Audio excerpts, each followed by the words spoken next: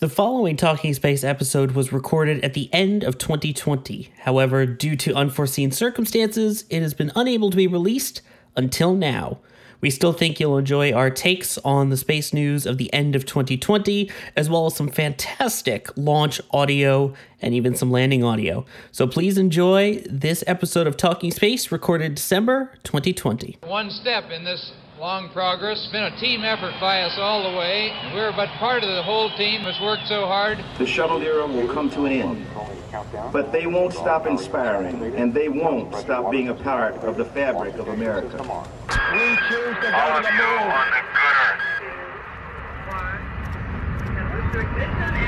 It's one small step for man, one giant leap for mankind.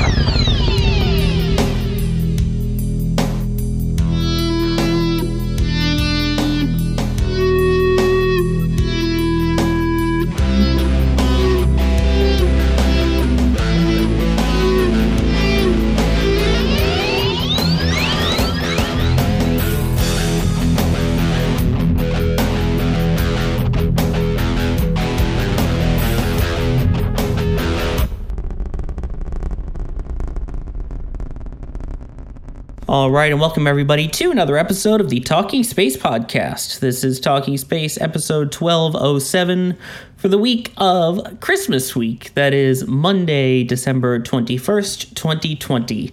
I'm Sawyer Rosenstein, and joining me tonight is Gene McCulka. Welcome, Gene. Merry Christmas and Happy New Year to all our listeners. Thank you very much, Sawyer. Happy to be here. Glad to have you. Welcome as well, Mark Ratterman. It's good to be here. I've been looking forward to this since we first started planning. Thank you for pulling it all together, guys.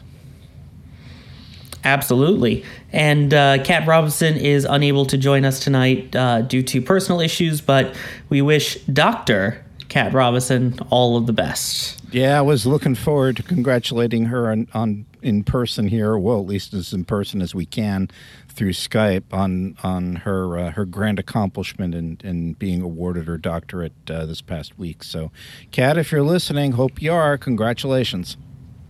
Yes, and we will do a full congratulations and talk about her dissertation in an upcoming episode for sure, because it's really an interesting topic. Oh, I can't wait for that one.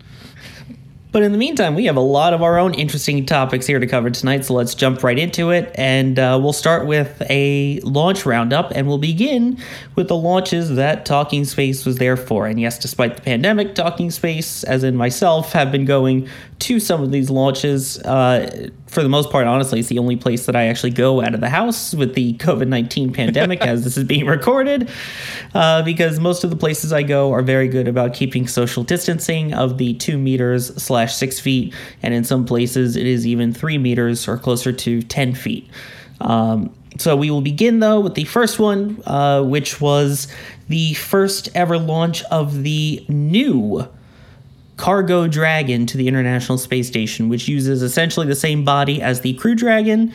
However, it does not have the emergency escape system and obviously doesn't have all the seats and things, and instead has room for storage for supplies. This successfully launched on December 6th, 2020, and then docked just about a day after. And for the first time ever at this moment, 2 Dragon capsules are currently docked to the International Space Station. And also of importance, this mission was not berthed to the International Space Station as all others were, meaning it kind of stopped itself just shy of the space station, and then someone used the robot arm to grab it and made it to the space station. This was a fully automated docking of the Cargo Dragon. Yeah, and another thing, too, Sawyer, this Cargo Dragon is carrying a commercial airlock that was just recently attached to the International Space Station by NanoRacks. This is really, really something exciting. It's going to be able to hold additional experimentation for the facility, and will give the facility some additional options. I believe, too, they've been using the airlock for experimentation on the Japanese module, the Kibo module, and this particular addition on the International Space Station is really, really going to go ahead and help out additional research there. So congratulations to NanoRacks for getting their airlock fully deployed on to the International Space Station. Yeah, as it is right now, there's essentially the GEM module attached to the Kibo module, which is kind of like for experiments, which does have its own mini airlock and its own Canadarm on it. But that's called Dexter. But this is its own airlock for that, which is really great. And this one's also a shorter duration mission, it seems like, compared to other Dragon capsules. I mean, this thing's going to be up here, I believe, less than a month in total time. Yeah, I think I thought I stand corrected. Then I thought I read 35 days, but either way, that's still a lot shorter than normal. Yeah, I agree with you, Sawyer. It is kind of short for a Dragon stay, and then you got to go ahead. You got to load the spacecraft, and then load it up with all the stuff that's going to go home. We also have a Cygnus departure coming up, I think, either this month or later next month too. The SS Kalpana Chawla is departing the International Space Station as well. A lot of traffic on the ISS these days, a lot of it, and it kind of it's a nice problem for somebody like Joel Montalbano, who runs the International Space Station for NASA, to have, because this is exactly the kind of facility that was envisioned when the mission started. So again, a busy place. The ISS is going to be like Grand Central Station for a little bit, but gosh darn it, it's a nice problem to have. Exactly, and it does help when you have more people to handle all that extra traffic in the form of 7 as a result of 1 Soyuz and 1 Crew Dragon. Yeah, exactly, and I think we talked about this last time, where you have an additional set of hands on the International Space Station now with that 7th crew member, and that really should accelerate your science investigations. I don't know how many fold. So we're going to be getting more science out of the ISS. There'll be more opportunity for experimentation. There'll be more time for that as things get a little bit more automated up there. Just a really, really grand time for the ISS at this point. So also too, and I think I read this in TASS earlier before coming on, that apparently too that the leak that has been plaguing the Russian side has been solved. So again, things are stacking up quite nicely up there, and hope that trend continues. Oh, absolutely. I mean, it's exciting to have so much to report on the space station. And that's not even talking about any of the science that's being done. We're just talking about the comings and goings of vehicles at the moment. Yeah, I mean, even you mentioned the science. I believe it was Kenny Todd at one of the briefings basically said that he was asked about any Christmas presents going up for the crew. And he said, something to the effect that, Kate Rubins is going to look at the Cygnus or they'll look at the Dragon that's coming up as one big Christmas present, because there's just going to be so many, quote, toys, close quote, in there to play with as far as science investigations are concerned. So the Cargo Dragon is really going to be keeping that crew busy. Oh, it really is. And, well, I know we talk about being there for it, and that means we have to have launch sound, right? Oh, And of course. Of course. we absolutely do. Now, this one seemed very unique. Again, besides being the first new version of Cargo Dragon to fly the second iteration of the commercial resupply program, it also is the first NASA mission to launch on a previously flown booster. And this mission, I don't know if it's just because of the aerodynamics of the new Cargo Dragon and the fins on the trunk area or what, but when this thing launched, it went up for a little bit and then did a hard, sharp turn. And it went in such a strange looking direction from, seeing it so many times, of seeing a bunch of regular first CRS missions. I don't know if it was just me, but that thing turned, and it turned hard. And I viewed this from a public area, and all of us, who were there, mostly space geeks, were thinking the same thing. As in, are we having a bad day, or? Well, at first it was like, wow, that's a sharp turn. Is that wrong? And then we realized, no, it's right. And wondering if that's possibly just a feature of the upgraded Cargo Dragon and its ascent and its path to the space station. Maybe that's something you may want to ask next time, if you're ever privy to a post-launch press conference. Maybe that might be a good question to ask of the SpaceX folks. Well, we'll have to see, given everything going on with COVID, but yes. Yeah.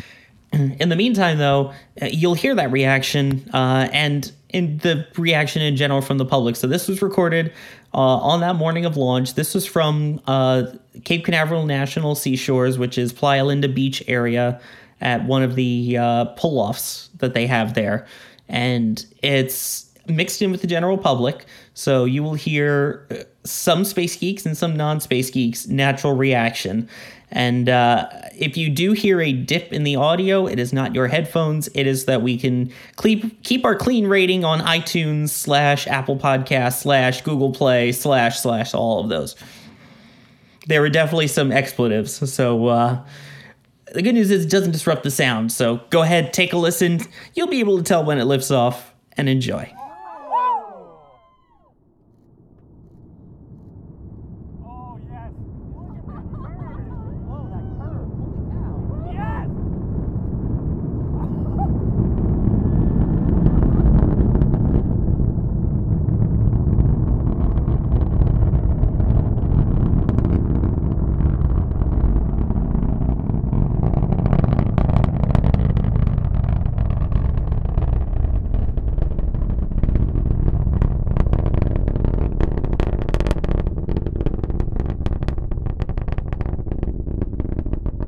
Now, last time, Gene, when we had the Crew 1 sound, I remember we were saying that's probably one of the best sounds that we've had for Talking Space. I think this is probably the longest sound that we've had for Talking Space. In fact, as we're talking, you probably still hear a little bit of the rumbling underneath our voice. But, I mean, that thing went on for at least 3 minutes and you could hear it. We're talking, it almost sounded like you could hear a little bit of the second stage with how long that went.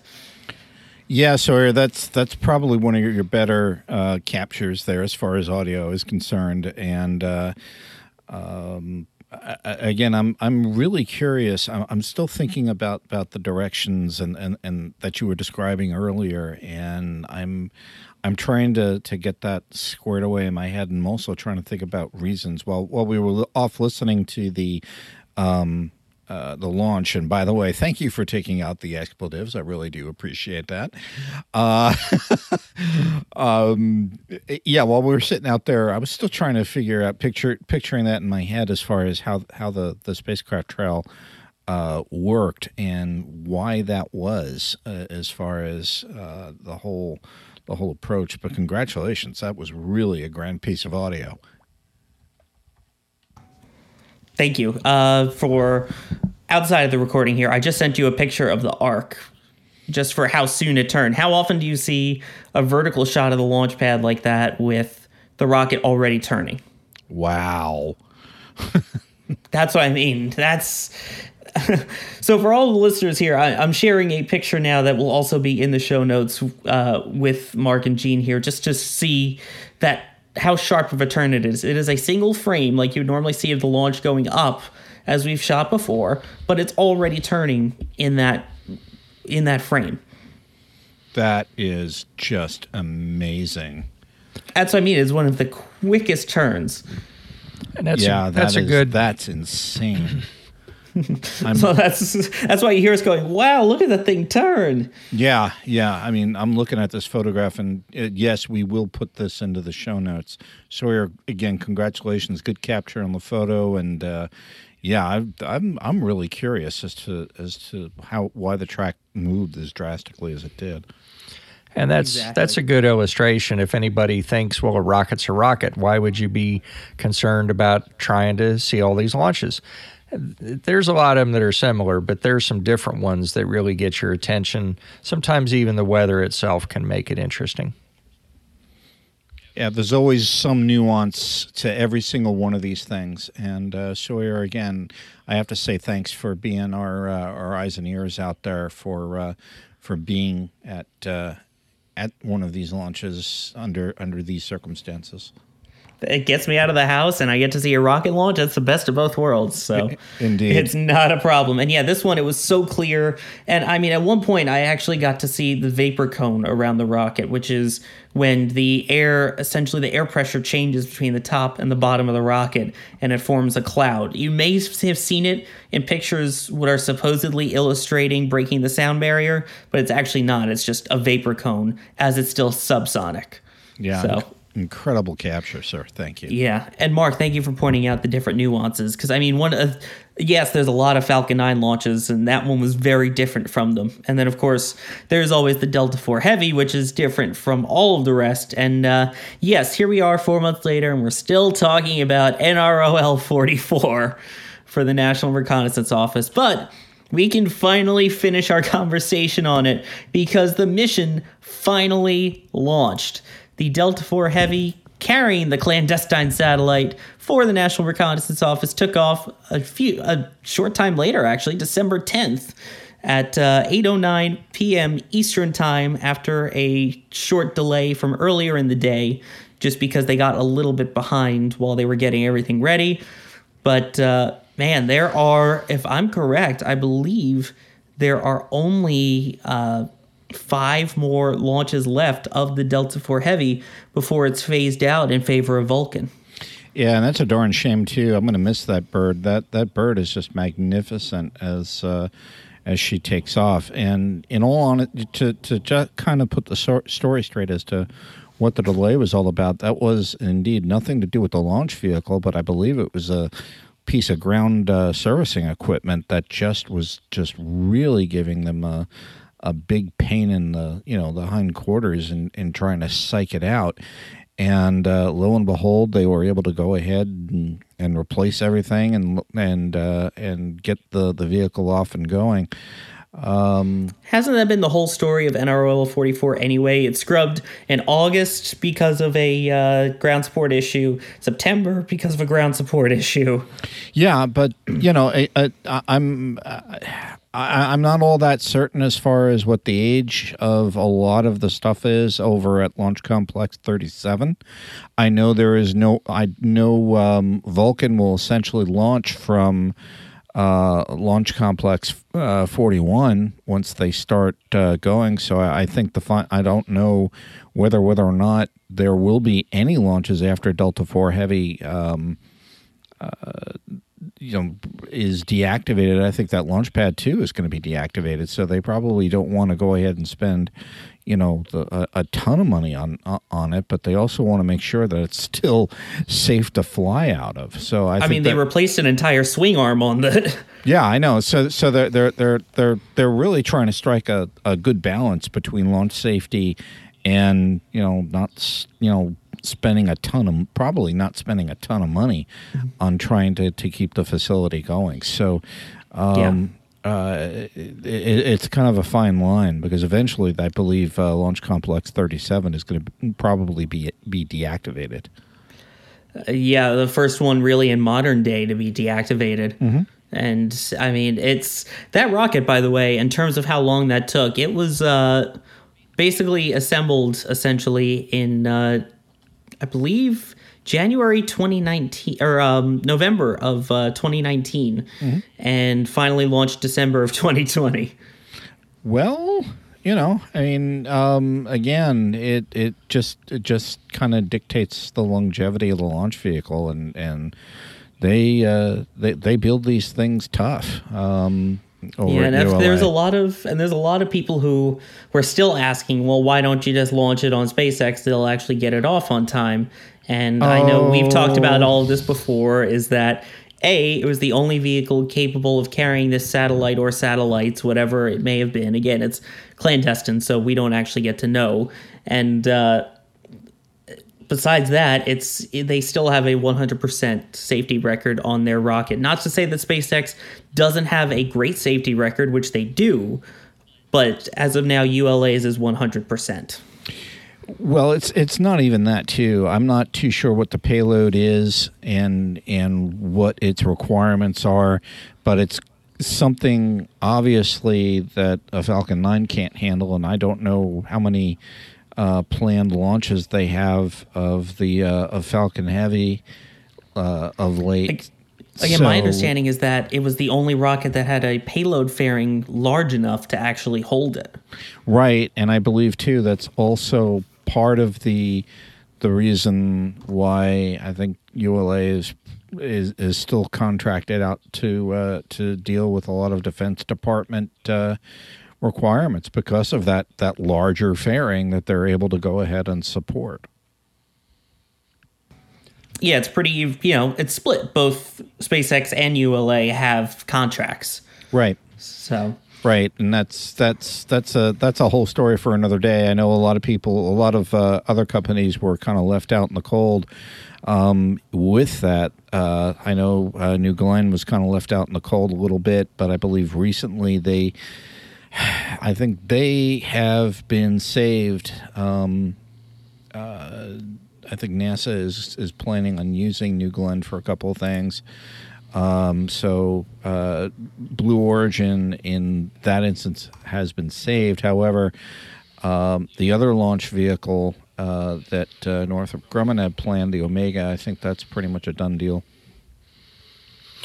Hey, another launch comment. Living in Lake City, Florida, I'm about 160 plus miles or so from Cape Canaveral, and we had good weather and went outside, and even though I had looked at a chart that showed that the launch was not going to be viewable from my location because of distance, went outside and looked anyway and did see it from about 4 to 6 minutes into flight. Wow. Actually would have seen it sooner if we didn't have trees to the southeast blocking our view. And I think we saw it up through staging, booster engine cutout, and then second stage, that's when we lost it. But yeah, wow, it's worth walking outside. Wow, I got to move. That's all there Come is on to down, it. Gene. We're more than happy to welcome you here. I got to move. It's just that simple. I mean, I got Wallops though. I mean, I could see those guys from my driveway. Yeah, if you live somewhere where you can go outside and see a launch, do it. Trust us. Don't second guess it. Doesn't matter how cold it is. As long as it's a clear sky, do it. Oh, definitely. And I mean, this one, same thing, even in person from the ITL Causeway, which is, I believe, about 2.5-ish miles away from the launch pad. We could still, see it all the way up through booster engine cutoff as well. And, I saw the side boosters separate basically. And then you can see the main booster shut down and a little bit of the Centaur upper stage burning as well. And yeah, Gene, when you and I saw Parker Solar Probe, I believe that was from the NASA Causeway, right? That's correct. For those that know the area, the NASA Causeway is about, a mile and a half-ish farther back? That's absolutely correct. I believe it's like, 3-4 miles? I think it's like 3-4 miles away. Yeah, this is from the ITL. Unfortunately, my audio recorder did not actually record during this. However, I was taking video with my phone, which does honestly do pretty good sound, I do believe. So if you were to go and record a Delta IV Heavy launch with your cell phone from about 2 miles away, this is what it would sound like. Oh, yes.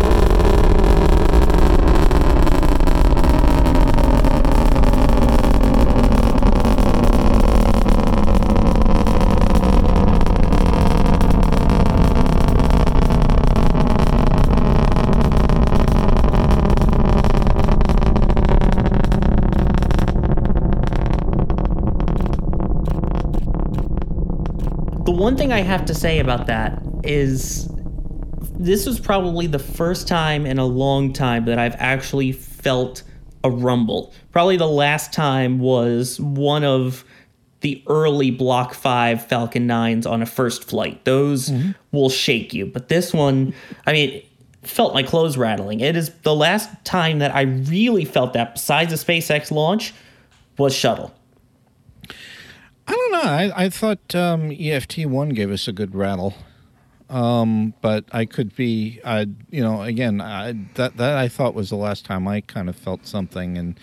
And I think Parker Solar Probe also, you kind of got your chest smacked pretty darn good. But I think it also had something to do with, the way the wind was blowing that day and all of that, too, as far as how the sound travels and what direction it travels in.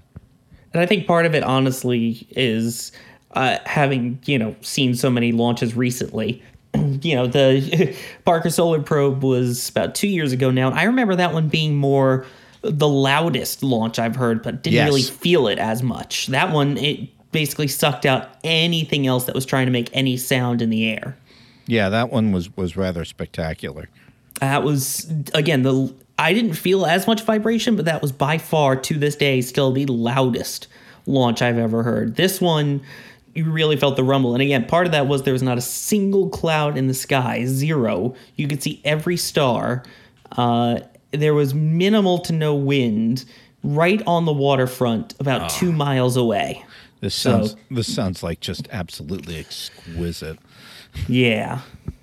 So, I mean, that's with a cell phone, that audio. Just keep that in mind. So, and then the other one that we will mention was the last launch from Florida for 2020, and that was NROL 108.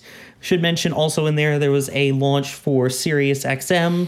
The Sirius XM-7 launch, that launched successfully as well from Space Launch Complex 40, and then landed a booster for the 7th time again. That's 2 boosters now that have flown 7 missions.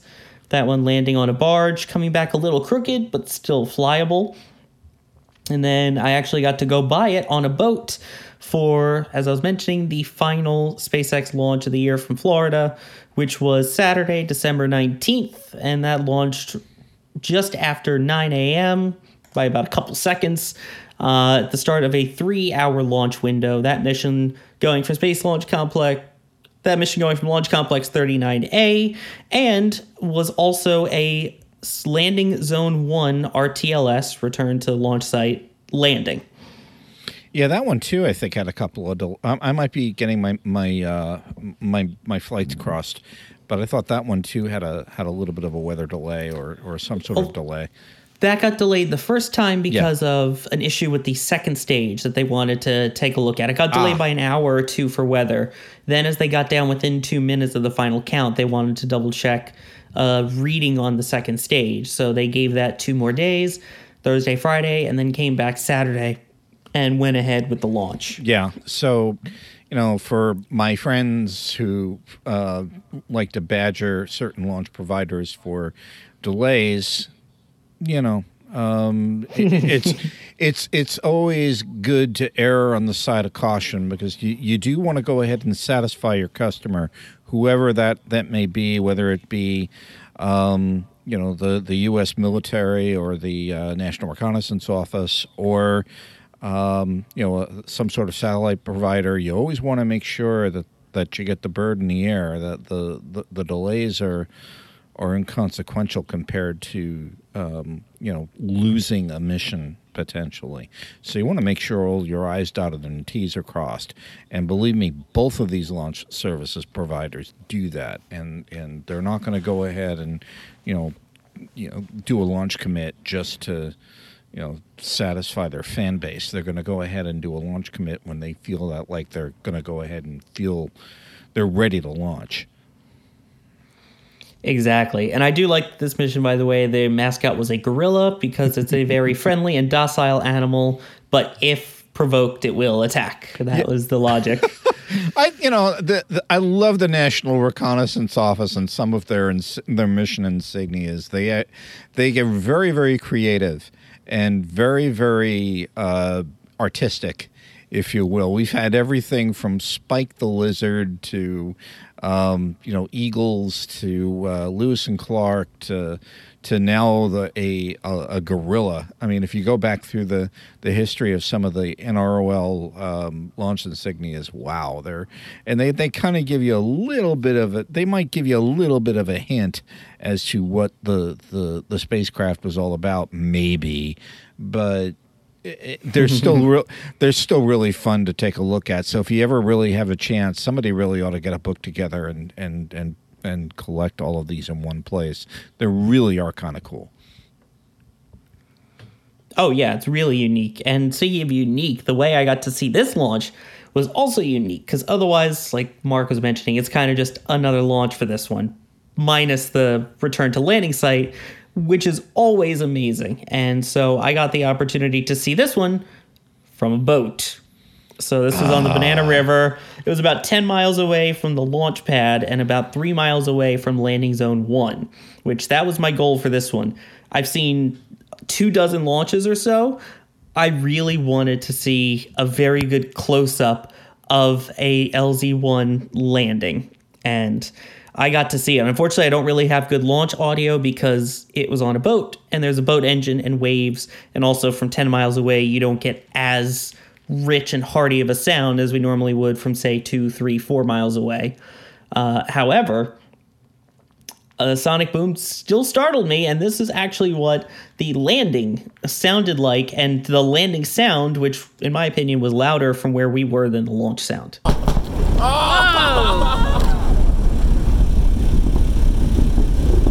It landed! Closest you can get to it right there. Woohoo!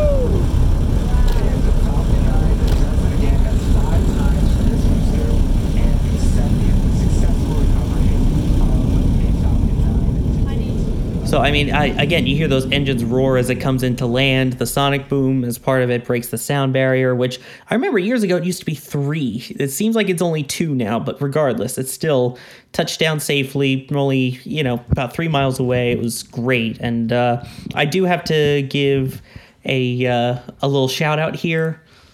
Let me make sure I get their name right. I do have to give a little shout out here to Starfleet Tours. I am not sponsored. We are not sponsored by them in any way, shape, or form. I actually went out there and paid for this trip myself with my own money, not anything from Talking Space, and really, really enjoyed it. It was a great time. They got us really close to the landing there. Good group of people, and it was safe and social distanced, and everyone was wearing masks. So a huge shout out. If you ever are looking for a very unique experience, especially for a booster landing, I would absolutely check them out. It sounds like that once I'm able to travel again and we get this, this bug under control, I may have to. The whole crew might have to go ahead and book a visit out in that boat and take a look at one of these launches from that vantage point, because it really sounds interesting. That's one of the things I've been wanting to do in association with one of the Wallops launches, because I know there are several boating outfits that in the Chincoteague area that go ahead and are able to go ahead and take you out there. And one of these days I'll have to try that for Antares. But Sawyer, Mark, Kat, if you're listening, one of these days we ought to see if we can get the whole crew. It would be kind of nice to go out there and enjoy a launch from that vantage point. Just rent out the whole boat for all of us. Yeah, there you go. Mark, you in? Yeah. Yeah, Sawyer, and I heard you say you got money, so you betcha. Where are we going for lunch? Oh, boy. Well, we got fish lips, we got grills all right along there. Oh, boy. But yeah, so it was great. We also got to, float by the, they had just lowered the Sirius XM booster flat.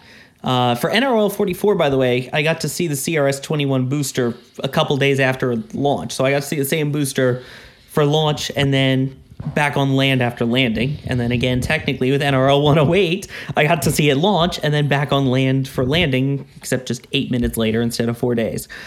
But that was a unique way to end the year, and that was SpaceX's 26th launch of the year, by the way. They obviously have the lead in terms of all the launch providers in the U.S.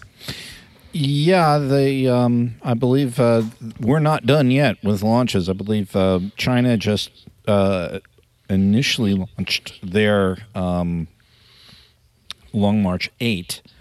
There is going to be a Soyuz launch through around space the end of the month, and there might be one more launch from China coming up toward the end of the year too. So just be on the lookout for those.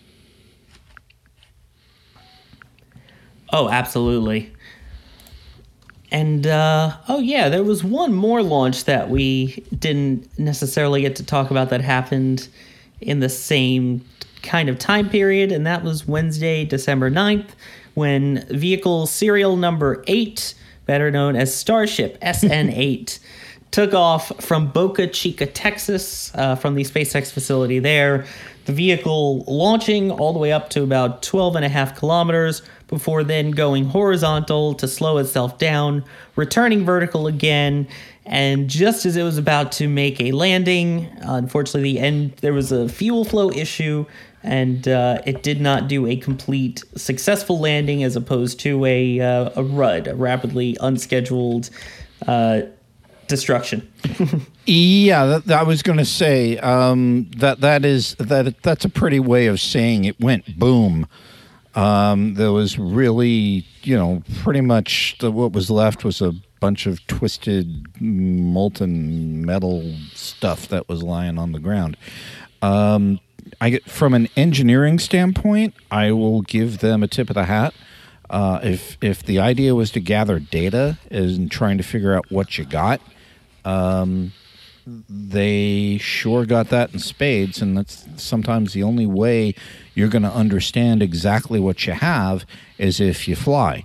A few things may or may not have gone wrong on that. I know everybody, including a lot of our competitors, were just yelling and screaming, "Oh wow, this was great! This is like the weirdest, coolest thing I've ever seen in my life!" Blah blah blah.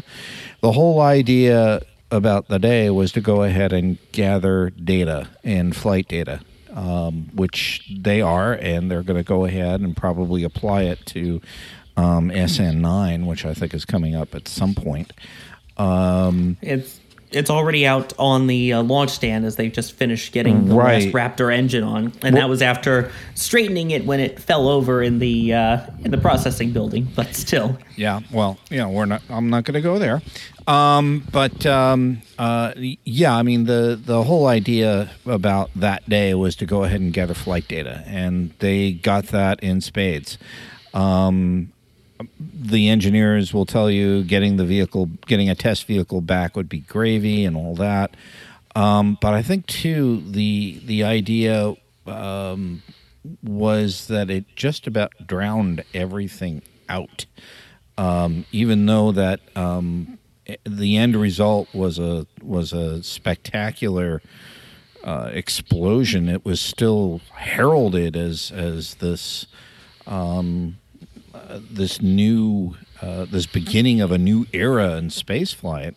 And I sat there and I'm like, well, okay, fine.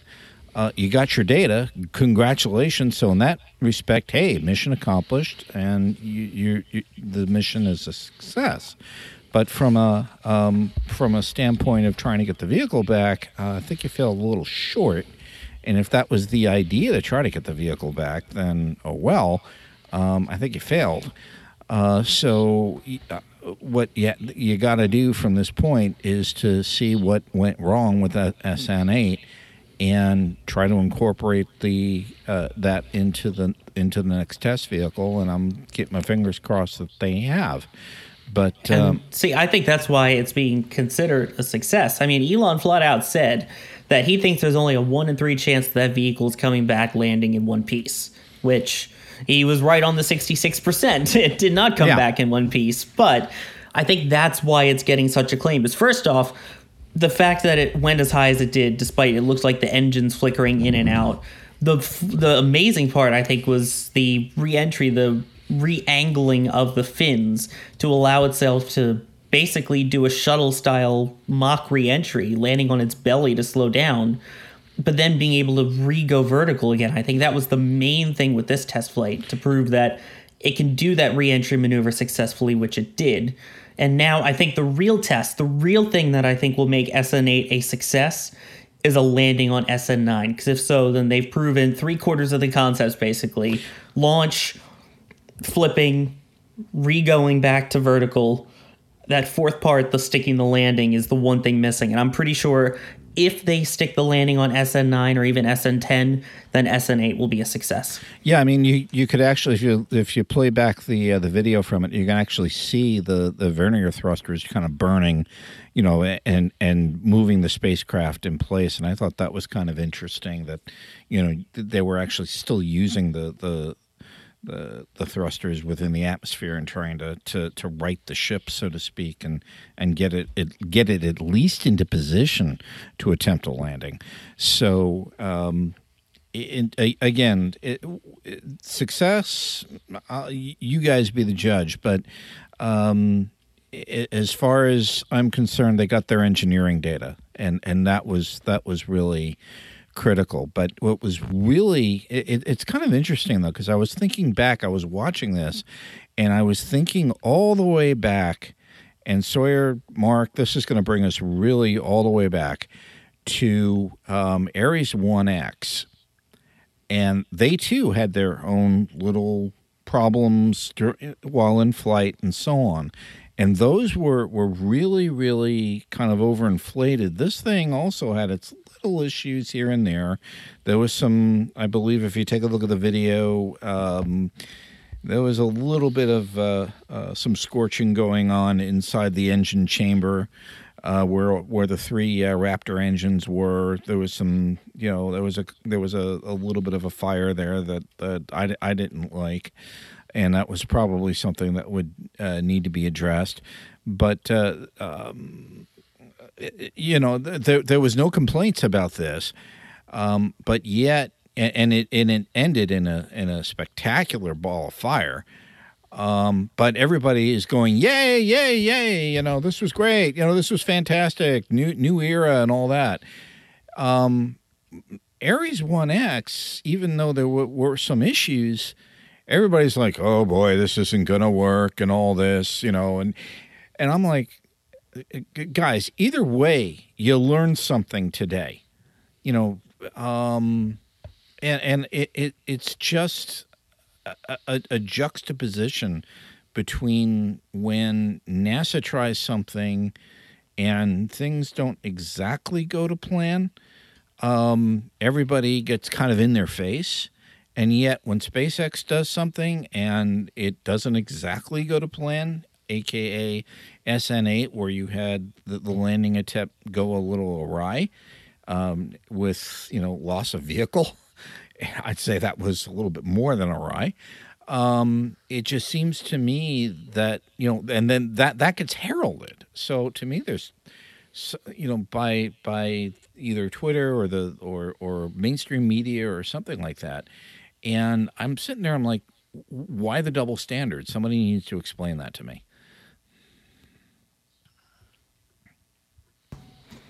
As I don't have an answer for that. I get what you're saying now. I mean, I still consider it a mostly successful mission, but I see what you're saying now when you compare it to Ares 1X. Yeah, I mean they were both test flights.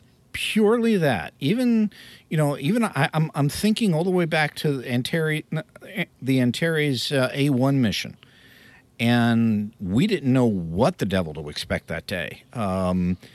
So to be honest, a lot of people at Orbital Sciences had their fingers crossed and making sure, really, really, holding on to their seats and making sure that everything went well. And lo and behold, on that day in April, everything did go well. Yeah, it just seems to me that there is a kind of weird double standard. NASA tries something, it doesn't go exactly right, and the news media and Twitter look at it and go, well, this was supposed to happen on that one, and it didn't, and they'll point the ugly light will come out, and a lot of other things. And I'm also thinking too of the Northrop Grumman test flight for the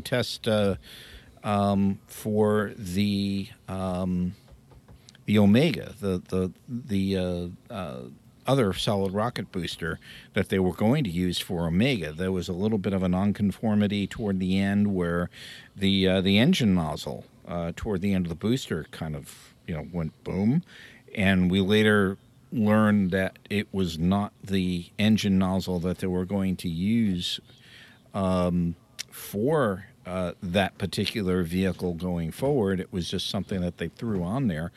And sure enough, it didn't withstand the problems that, or should I say, it didn't withstand the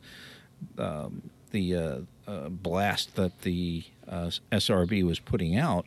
So it kind of disintegrated a little bit, and everybody poo-pooed that rather loudly. And there was a press conference afterward, and I believe there were some questions about it, and that's where we learned, too, that they weren't using the nozzle that they really should be using, but they're still going to look into it and figure out what went wrong. That really got blown out of proportion. But yet you have an entire loss of vehicle with SN8, and it's being, heralded as the next era of spaceflight. And I'm sitting there, I'm like, something's wrong here. I mean, I'm not dissing SpaceX by any stretch of the imagination. I'm just saying, why the double standard? Either way, you're trying to get engineering data, and if you got your data, and you got some, and the vehicle still comes back relatively unscathed, or you had some little issues and you didn't expect to get the vehicle back, or and it does come back, or some other scenario plays itself out, why the difference where SpaceX gets the pass, and yet another agency or another company that's trying to do something rather interesting and rather innovative, they get criticized. That I'm just putting that out there. Definitely some food for thought there. Yep.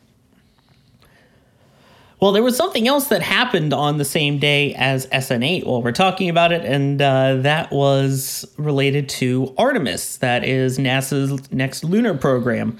And we know the rocket is SLS, and we know they're going to the moon. Now we know the 18 astronauts who are part of the Artemis program.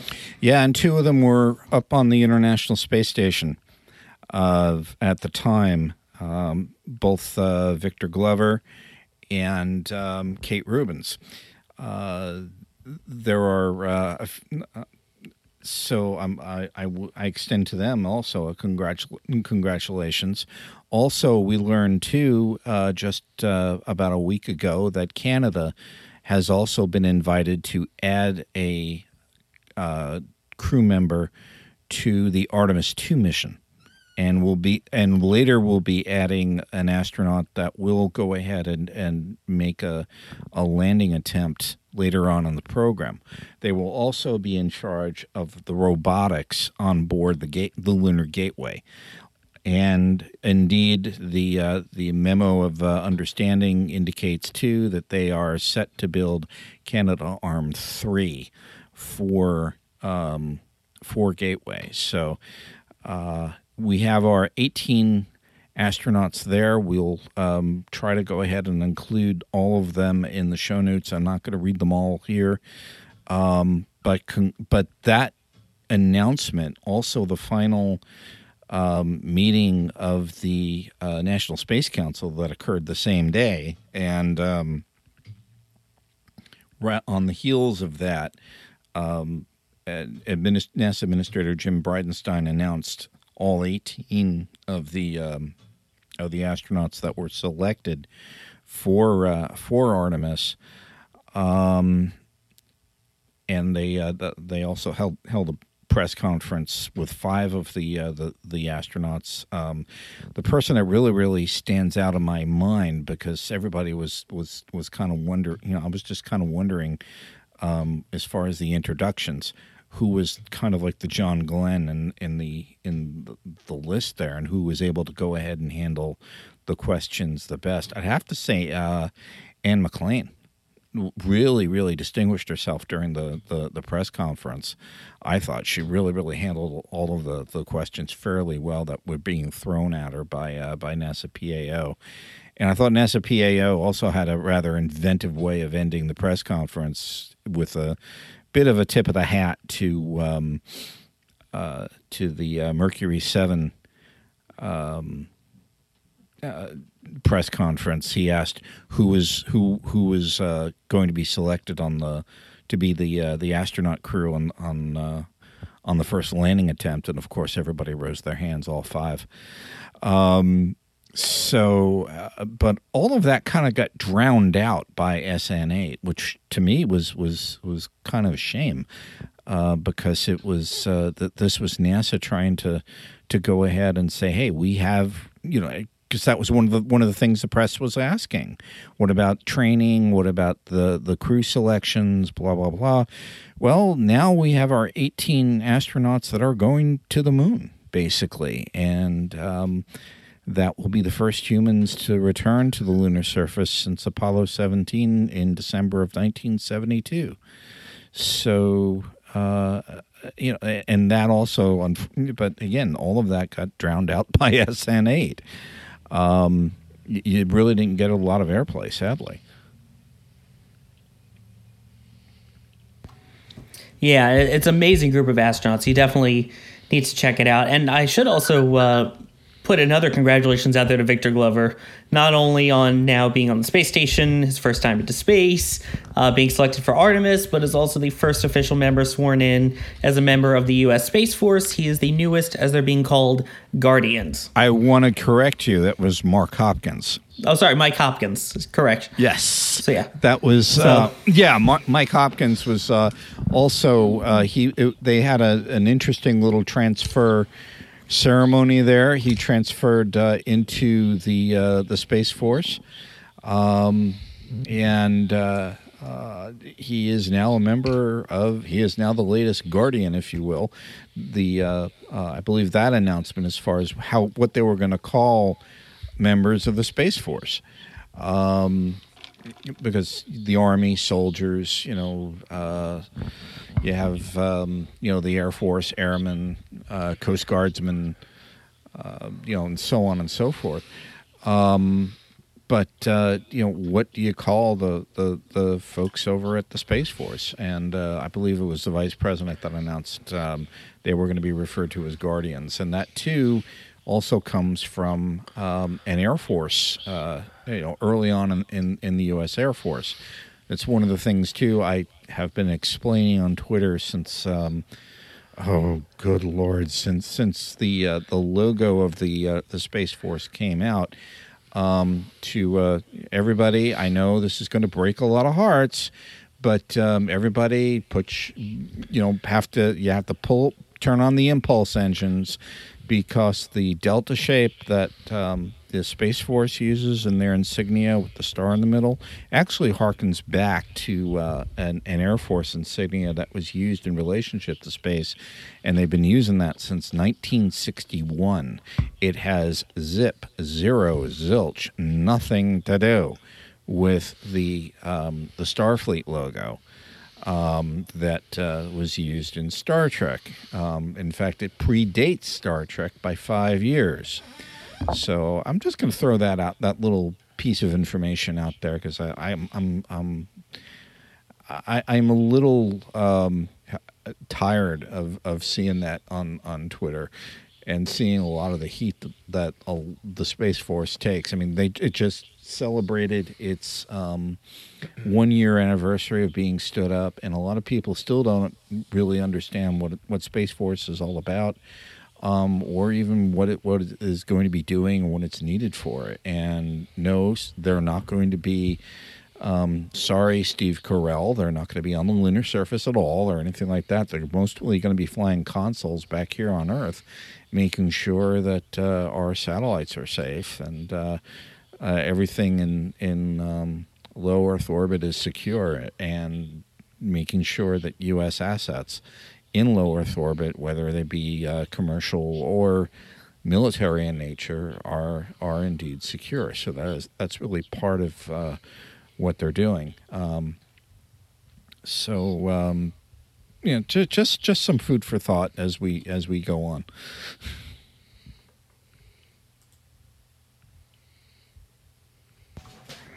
Exactly. So we've got all that going on. And I should mention we did have another test flight as well, and that was Virgin Galactic. Mark, do you want to take that? Yeah, just a quick update. I've been following Virgin Galactic to see how they're going with their flight test program.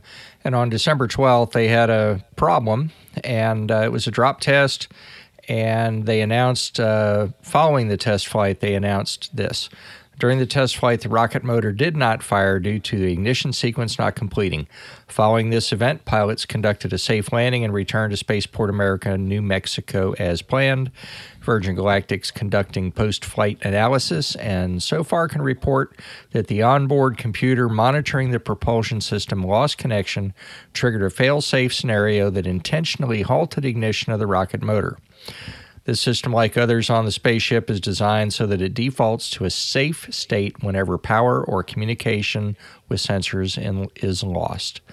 So that's, in a nutshell, they're looking at it. They had a problem. They're looking at it. Things went well considering the type problem they had at a critical phase of flight, and we'll see. Sounds to me, Mark, like their systems work. As far as their overrides, they know what they're doing to make sure things are safe, and their safety systems are in place. Again, this is the VSS Unity, correct? This would have been the first powered flight for that spacecraft. To tell you the truth, I haven't kept up closely with their progression of testing. I know this was going to be their first flight out of.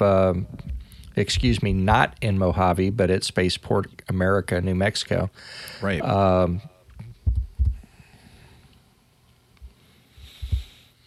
Yeah, because if I remember, they were. If I remember seeing on social media, the folks over at Virgin Galactic were touting this is the first time we're actually going to space from New Mexico. So right. And I got to tell you, man, that's a pretty spaceship. Oh my gosh. I'm sure Mr. Mike Moses would agree with you. I'm a sucker for shiny, pretty spacecraft, and that certainly is gorgeous. The fact that it flies, oh my gosh. Yeah, it is a. I have to agree with you there, Mark. Both the chase aircraft, both the carrier aircraft, and the and Spaceship Two are just gorgeous vehicles, and I'm really looking forward to seeing more from Virgin Galactic and seeing more how they're going to go ahead and roll this commercial spaceflight era out. I know NASA is looking to put astronauts on either the Blue Origin spacecraft or this one to conduct suborbital missions and the suborbital experimentation. And it may not be just astronauts either. It'll be actual experimenters that will be performing the stuff on their own. So if you're working for NASA and you've got a suborbital experiment that you want to fly, hey, you got your chance to go above the Kármán line with either one of these two vehicles. Well, funny that you would mention that. I left this out, but along with the two pilots on the spacecraft, they had NASA payloads. Yep. And that wasn't, of course, successful because that was payloads that were headed to microgravity. And next time. Yep, indeed. So but again, Mark, I'm with you, man. Those two aircraft and that spacecraft is just too gorgeous. And the important thing is that the engine did shut down, so there is a next time. Yeah, exactly. So yes, we will. It is a beautiful bird, and excited to see that thing fly suborbital. So we move from private to public, and that is NASA. And we have the NASA authorization bill of 2019/2020, and it is, well, there's a few interesting things in it. If it does get passed, it would be part of the COVID-19 relief bill that is currently making its way towards the president's desk as we record this, where we do not know at this time if it will or will not be signed, and if it is not signed, whether it will be in the finalized version. But we still want to bring it up because regardless of whether it's signed or not, it says a lot, I at least think, about where NASA will likely be going or not going next. And I think the one that you and I were talking about before we started recording, Gene, and have been talking about for the last few days, involves the funding for Artemis and for SLS. Yeah, to really recap, I'm not going to go into a lot of the particulars here because we just don't have the time. But I believe the NASA request was about $25 billion. They only received about 23 in this bill. And I believe about 25% of the human landing system budget was also removed. So we had so the human landing system is only getting 75% of what they asked for. I think, Sawyer, you and I were postulating, we kind of figured that 2024 was a notional date. It was something that Kathy Leaders said they're going to shoot for. She was saying, well, heck, you just can't throw up your hands in the air and say, oh, well, we're not going to do this. She said, well, heck, we're going to try. But without that funding for the human landing system going to the moon, I think that kind of puts the nail in the coffin, if you will, for 2024 for Artemis. Exactly. I mean, my thought process after seeing the amount that they would actually be getting is probably 2028. And that's always been the issue, especially as you transition between different administrations. But it's getting that consistent funding. For a project to be successful, you need to either keep it steady or obviously, preferably over time, increase the budget. When you drop it, there goes any chance you have of achieving a goal. Even if you keep it steady, you at least will keep it relatively on track for where they're at. But with no boost and cutting it by possibly cutting 25% of it, I mean, that's cutting years, not just months off the project, in my opinion. Yeah, I mean, this is one of the things, too, that this was actually brought up, as early as last year, I believe. I remember Jim Bridenstine sitting in front of the, I believe it was the Appropriations Committee, and they were trying to go ahead and get some answers from them as far as the human landing system itself, and why all of a sudden did they go from 2028 to 2024, and Jim Bridenstine's explanation was always because of political risk. The idea was to try to reduce political risk and try to accelerate the programs, because long-term programs in NASA's history, he cited, usually do not come to fruition. Either something happens where it just doesn't happen, and he cited the ill-fated Project Constellation, which we went over on this program when we first started out, and its its demise. and the reasons for that. We kind of went on about them early on in this program, but you look even further back to the SEI, the Space Exploration Initiative, and what occurred there. So the first iteration of the space station Freedom, a few other NASA programs that went a little long, and they never really saw the light of day. And what Jim Bridenstine was trying to do is and I believe what the White House was trying to do is to accelerate the program, to try to make sure that the short-term programs kind of stay on track. And that was his reasoning, to really reduce political risk. It had nothing to do with, in his eyes anyway, with the current administration trying to get a feather in their cap or use it for some sort of political gain, which is what I've seen out there. Of course, if it were to happen, indeed, the administration, had it been reelected, would have received some sort of political clout from it. But the same way Richard Nixon kind of got some little bit of a popularity bump out of Apollo 11, even though everybody knew that he was not responsible for it. But I don't think everybody bought that on the Appropriations Committee. I think everybody kind of was saying, hey, what's the rush?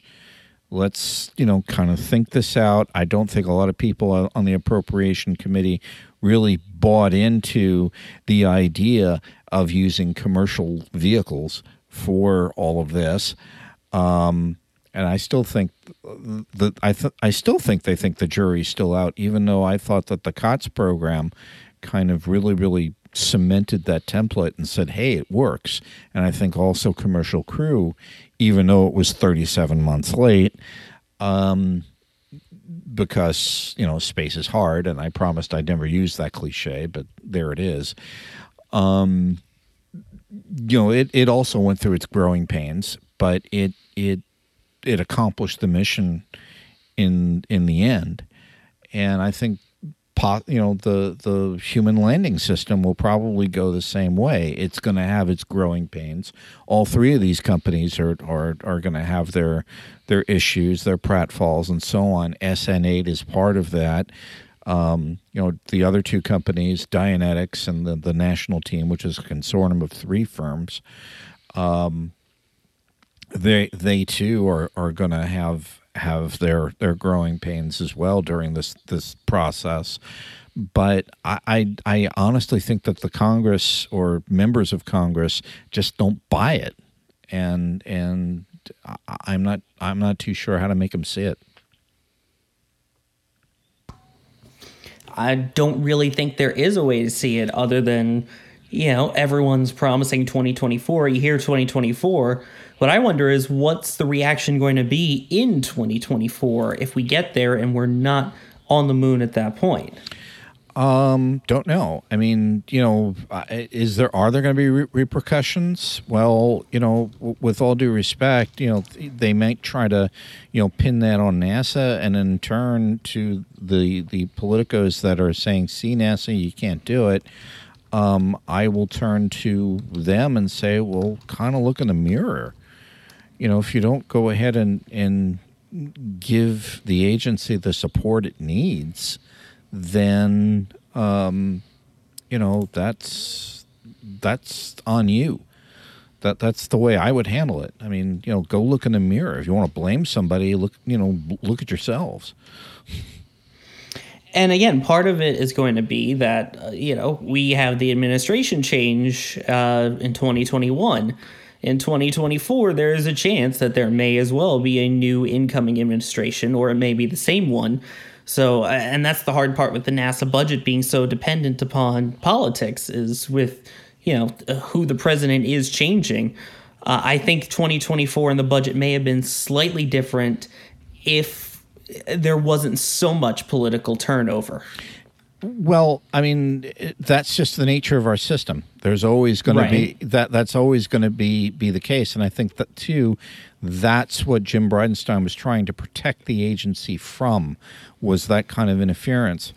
I mean, you can't do it all the time, but I will say this much: if I think I know where you're going here. Is Artemis in any danger of going down the same route as, you know, SEI or Constellation? I will say this much, and again, this is just me talking. I think there's too many international agreements at this time. We have one with Canada. We have one with JAXA. We have one with the Europeans. There's just way too much momentum from an international agreement standpoint on Artemis, and it Constellation didn't have that momentum. SEI sure as heck didn't have that momentum. It didn't get beyond the sticker shock stage. So I'm a little bit more confident in Artemis staying the course than I was with Constellation, and sure as heck with SEI way back in the day. I know something you and I have talked about is, at this point, is Artemis too big to fail, and it's just going to eventually have to launch because of how much we've put into it. I think we're at that point now. SLS is almost along. We did the core stage wet dress rehearsal back on this past Sunday on December 20th. Things kind of went well. There was some glitches toward the end, but I think they're gonna sort that all out. So SLS is coming along. Yeah, it's behind the 8 ball. Yeah, all of the other stuff, but we have the launch vehicle for Artemis 1 ready, almost ready in the pipeline. We've got the Artemis 2 launch vehicle in the pipeline, and yes, the Artemis 3 launch vehicle in the pipeline. So, and we are learning how to build them better and faster and so on. So, as we get better and better at it, I'm sure the cost will probably come down. But there's also the concern, if you think back to the Apollo days, we built vehicles all the way through Apollo 20, and then after 17 said, forget it, we're done. Well, there were some underlying reasons for that, and those are I'm not going to get into all of them here because we'll be here all night, but there were, again, some we had the Vietnam War going on. But in all honesty, I think people, and I think people just lost their interest. And unfortunately, at the time, NASA made going to the moon, going to another world, kind of looking like it was a trip to Pittsburgh. Well, right now, our Vietnam War, I think, is the COVID-19 pandemic. We still have all of that going on. And on top of that, again, SpaceX right now is kind of doing the same thing. And everyone got their interest up in SpaceX. I'll bet you money the same exact thing is going to happen after, say, Artemis, 2 or 3. It's going to be like, all right, we got it. We went once or twice. That's good. I'm worried we're literally setting ourselves up in the exact same scenario that we did for the Apollo program in terms of budget, in terms of political climate, in terms of world climate. I'll challenge you just with this. The one thing that we will have up there in the not too distant future are the parts for the Lunar Gateway that will be put together. Gateway, as some members of the audience may know, is going to be essentially an orbital outpost in and around the moon. Its orbit can shift. It can basically do a lot for you when you have people there and when you don't have people there. So it will essentially be a staging point in lunar orbit where you can transition from one orbit to another to fit the mission parameters and to fit the landing site and so on.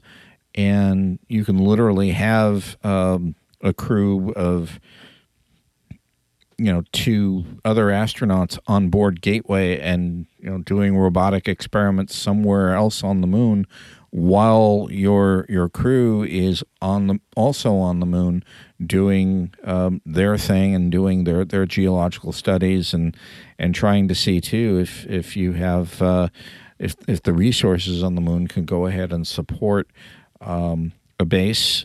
A permanent base of operations, or even a possible Mars shot. And that is basically really what Artemis is all about, trying to see if you can use resources on the moon to reach Mars. And also, I think the way we're going about the lunar assault is essentially a dress rehearsal for the way we're going to do Mars. I do see an orbital facility like Gateway in Mars orbit eventually, and doing the same kind of thing that we will be doing with Artemis. So I have to kind of challenge you there a little bit on the fact that I know that we have our own war going on, and it's due to an unseen enemy, and we have our you're talking to somebody that's also facing some financial crunches as a result of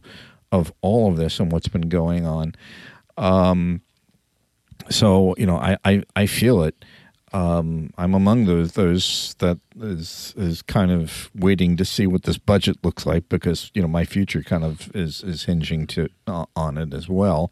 But to challenge you a little bit, I don't see that kind of I don't see that interfering at all with Artemis. I think too NASA's proven that you can still operate spacecraft and so on, and do really daring missions, even in these incredible, strange environments that we're finding ourselves in due to the pandemic. So we've kind of learned to work around it, and I don't think it impinges. I don't think NASA's really going to hurt as far as the pandemic. Do I think?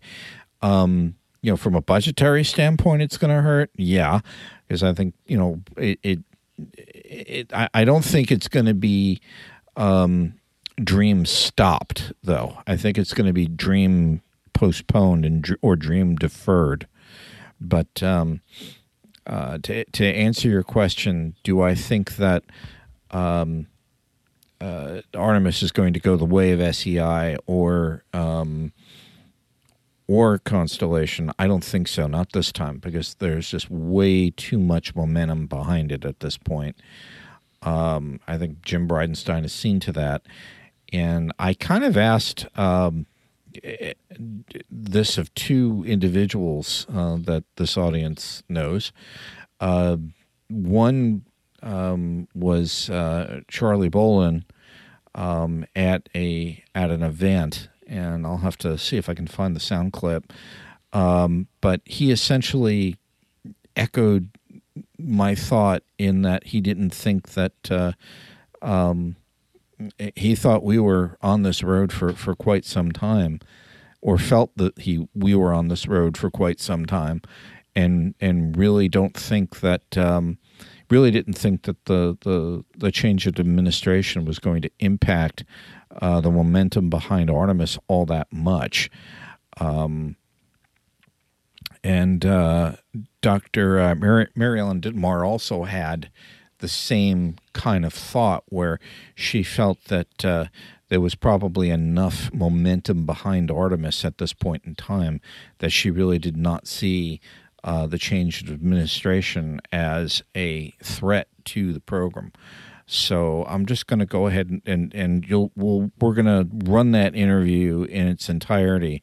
It was done back in August, but I think still is applicable today.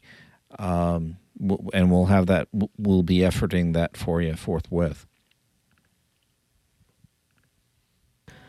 I could go so much more into this, but I think we'll leave the rest of that part to viewers and their opinions. And you can always email us, mailbag@talkingspaceonline.com. I think the best way to reach us is to tweet at any of us. You can tweet at Talking Space or any of us individually and keep this conversation going because there's a lot to it. But there's another important thing if this budget gets passed that needs to be addressed, and that involves the Arecibo radio telescope, which we talked about last time. Unfortunately, after the last episode was recorded, we did have to add the addendum, and it was in there that there was the official collapse. But now there's an inquiry. Well, yeah, in this budget overall, the Congress has basically asked the NSF, the National Science Foundation, it's actually given it 60 days to hand them a report as to, one, what occurred at Arecibo to cause the collapse overall and the loss of the dish and the loss of the transmitter at in Puerto Rico. That's one. Two, to submit to them a cleanup plan on how they're going to go ahead and clean up the debris field that's left over from the 305 foot telescope and the subsequent transmitter, and how they're going to do it in an environmentally responsible way. Also, what the current disposition is of the remaining observatories are at Arecibo and what their plan is to continue those facilities. And then finally, the Congress has asked the NSF to put together an estimate of what it may cost should a decision be made to replace the 305 meter dish at Arecibo, which to me seems like Congress might be interested in replacing the facility and in replacing the collapsed transmitter and dish out there. I know I've been sitting into some of the conversations.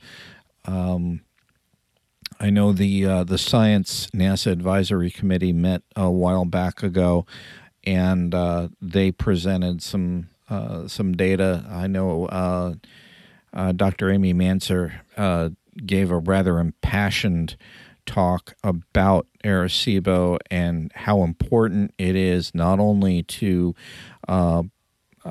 science, but also to the people of Puerto Rico. And I mean, it's on the National Register of Historic Sites, and how it's really, really been inspiring STEM in Puerto Rico for a very, very long time. And the going wisdom from the science folks, including Dr. Thomas Zurbuchen, has been, we're going to see what comes out of the decadal survey and follow the directive there and see what happens if there are directives to go ahead and replace the Arecibo Radio Observatory. So it sounds to me like Congress itself may not be waiting for the decadal survey. They may want to say, hey, how much is it going to cost to go ahead and replace this thing? I think, too, somebody is whispering in a few congressional ears that, hey, China's got their 500-meter telescope out there, their radio telescope, their answer to Arecibo, and it's kind of embarrassing that we let this national treasure fail and collapse the way it did. So we might want to go ahead and try to see what we can do to go ahead and replace this thing. So let's find out how much this thing cost. And I believe the China radio telescope, the 500 the 500 meter dish out there, that cost, I believe, in the neighborhood, and somebody, don't quote me on this one, but I believe it was somewhere in the realm of about $188 million. So my bet is Arecibo might cost about that much, if not more. But we'll wait to see the report in the 60-day time period. I'm sure it's going to be made public once NSF puts that out there. We will follow up on it and make sure that we fill in our listeners on what that report's going to look like and what it said. So I'm looking forward to hearing, to reading what the NSF has to say about all of this. But again, this is kind of a scientific black eye, if you will, that we actually allowed this to happen in the first place.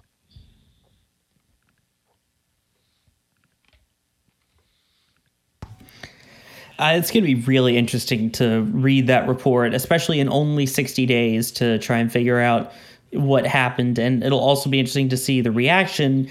I know I wish Kat was here to talk more about the policy side, but we talked about this last episode of a lot of this is political issue as well. Right. So are they going to come back and say, well, this is partly on you? So there's a lot of interest that's going to be when this report, if this report does come out. Yeah, Sawyer, exactly. I was thinking the same thing, actually. When it comes down to asking, gee, what the devil happened? Well, Congress, look in the mirror. This facility's been woefully underfunded for a very long time.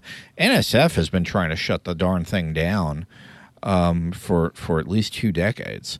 I believe since about 2006, they've been trying to shut Arecibo down. Then this happened, and I'm kind of wondering what folks are thinking about over at NSF about all of this. I'm probably not making any friends over at the National Science Foundation right now, but the whole idea really is what why the devil did we allow this to happen to begin with? That's one, and two, if we go ahead and rebuild the facility, what maintenance and what do we have to follow to make sure that something like this never happens again?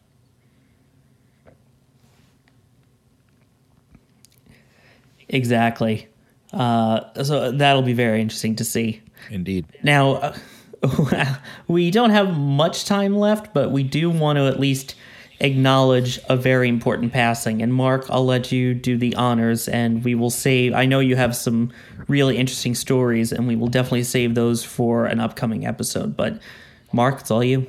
So I believe it was the day after, but on December 7th, General Chuck Yeager, the man who broke the speed of sound for the first time, passed away.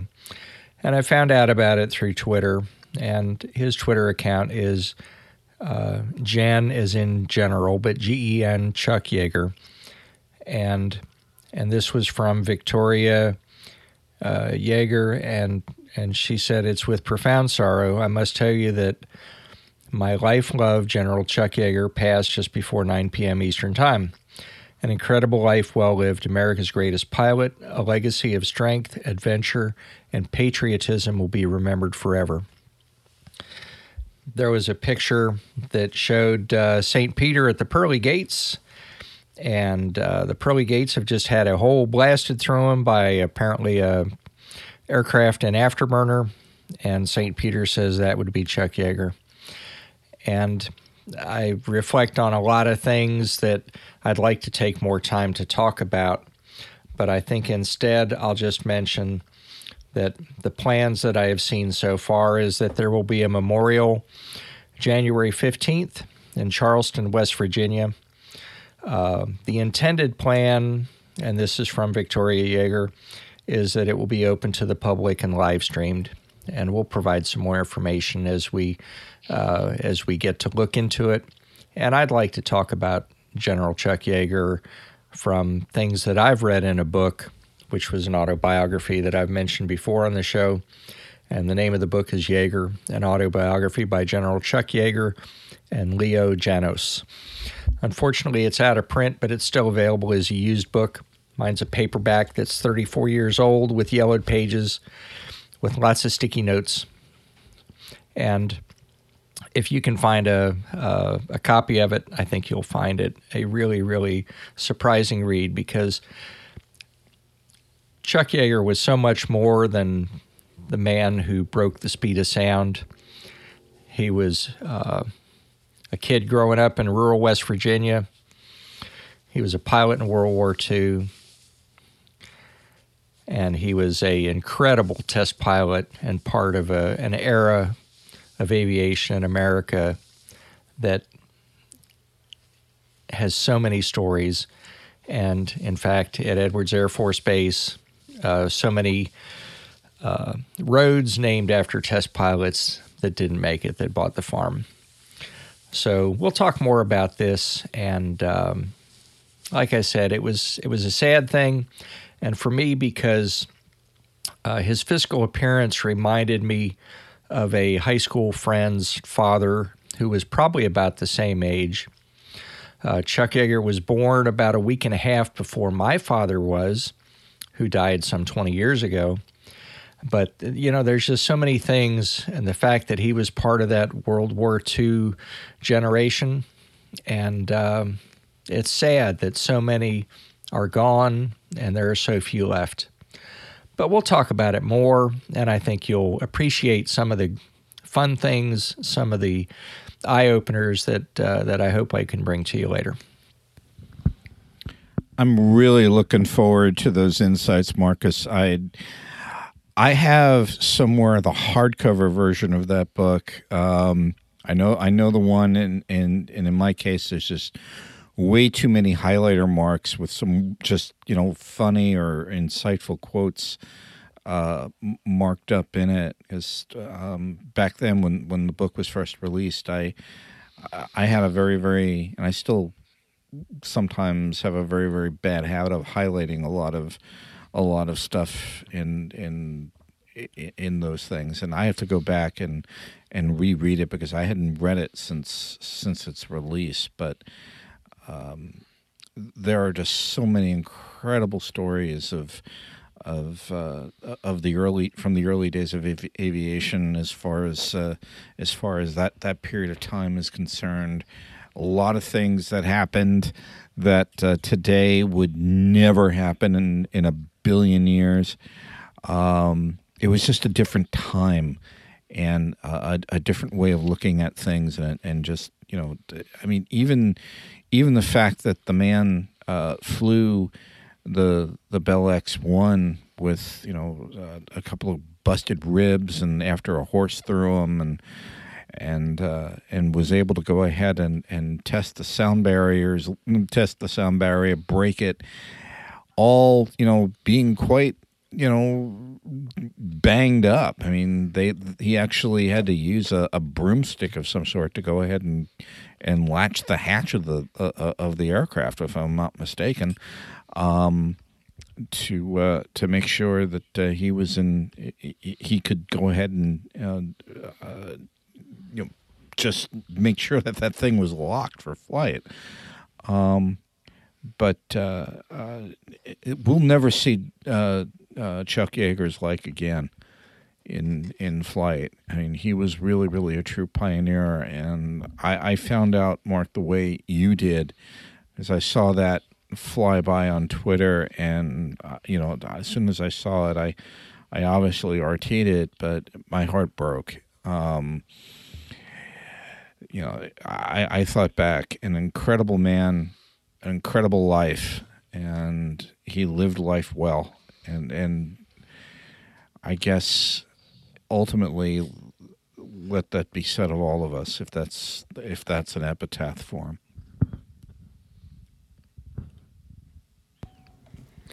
I think that's the perfect place to end this episode. I'd like to thank everyone who joined us here tonight. Thank you for joining us, Gene Mikulka. Merry Christmas and Happy Kwanzaa, or whatever your Happy Hanukkah. I know that period is coming on, but a little late for that. But happy belated Hanukkah, or happy whatever you're celebrating this time of year. And we'll see you around the other side in 2021. And thank you for joining us as well, Mark Ratterman. See you next time, and go 2021. Yes, we are looking forward to that new year. Thank you for joining us here for our abbreviated but still, I think, informative 2020 season. We will see you next year, and as always, have a great day, night, evening, or whatever it may be where you are.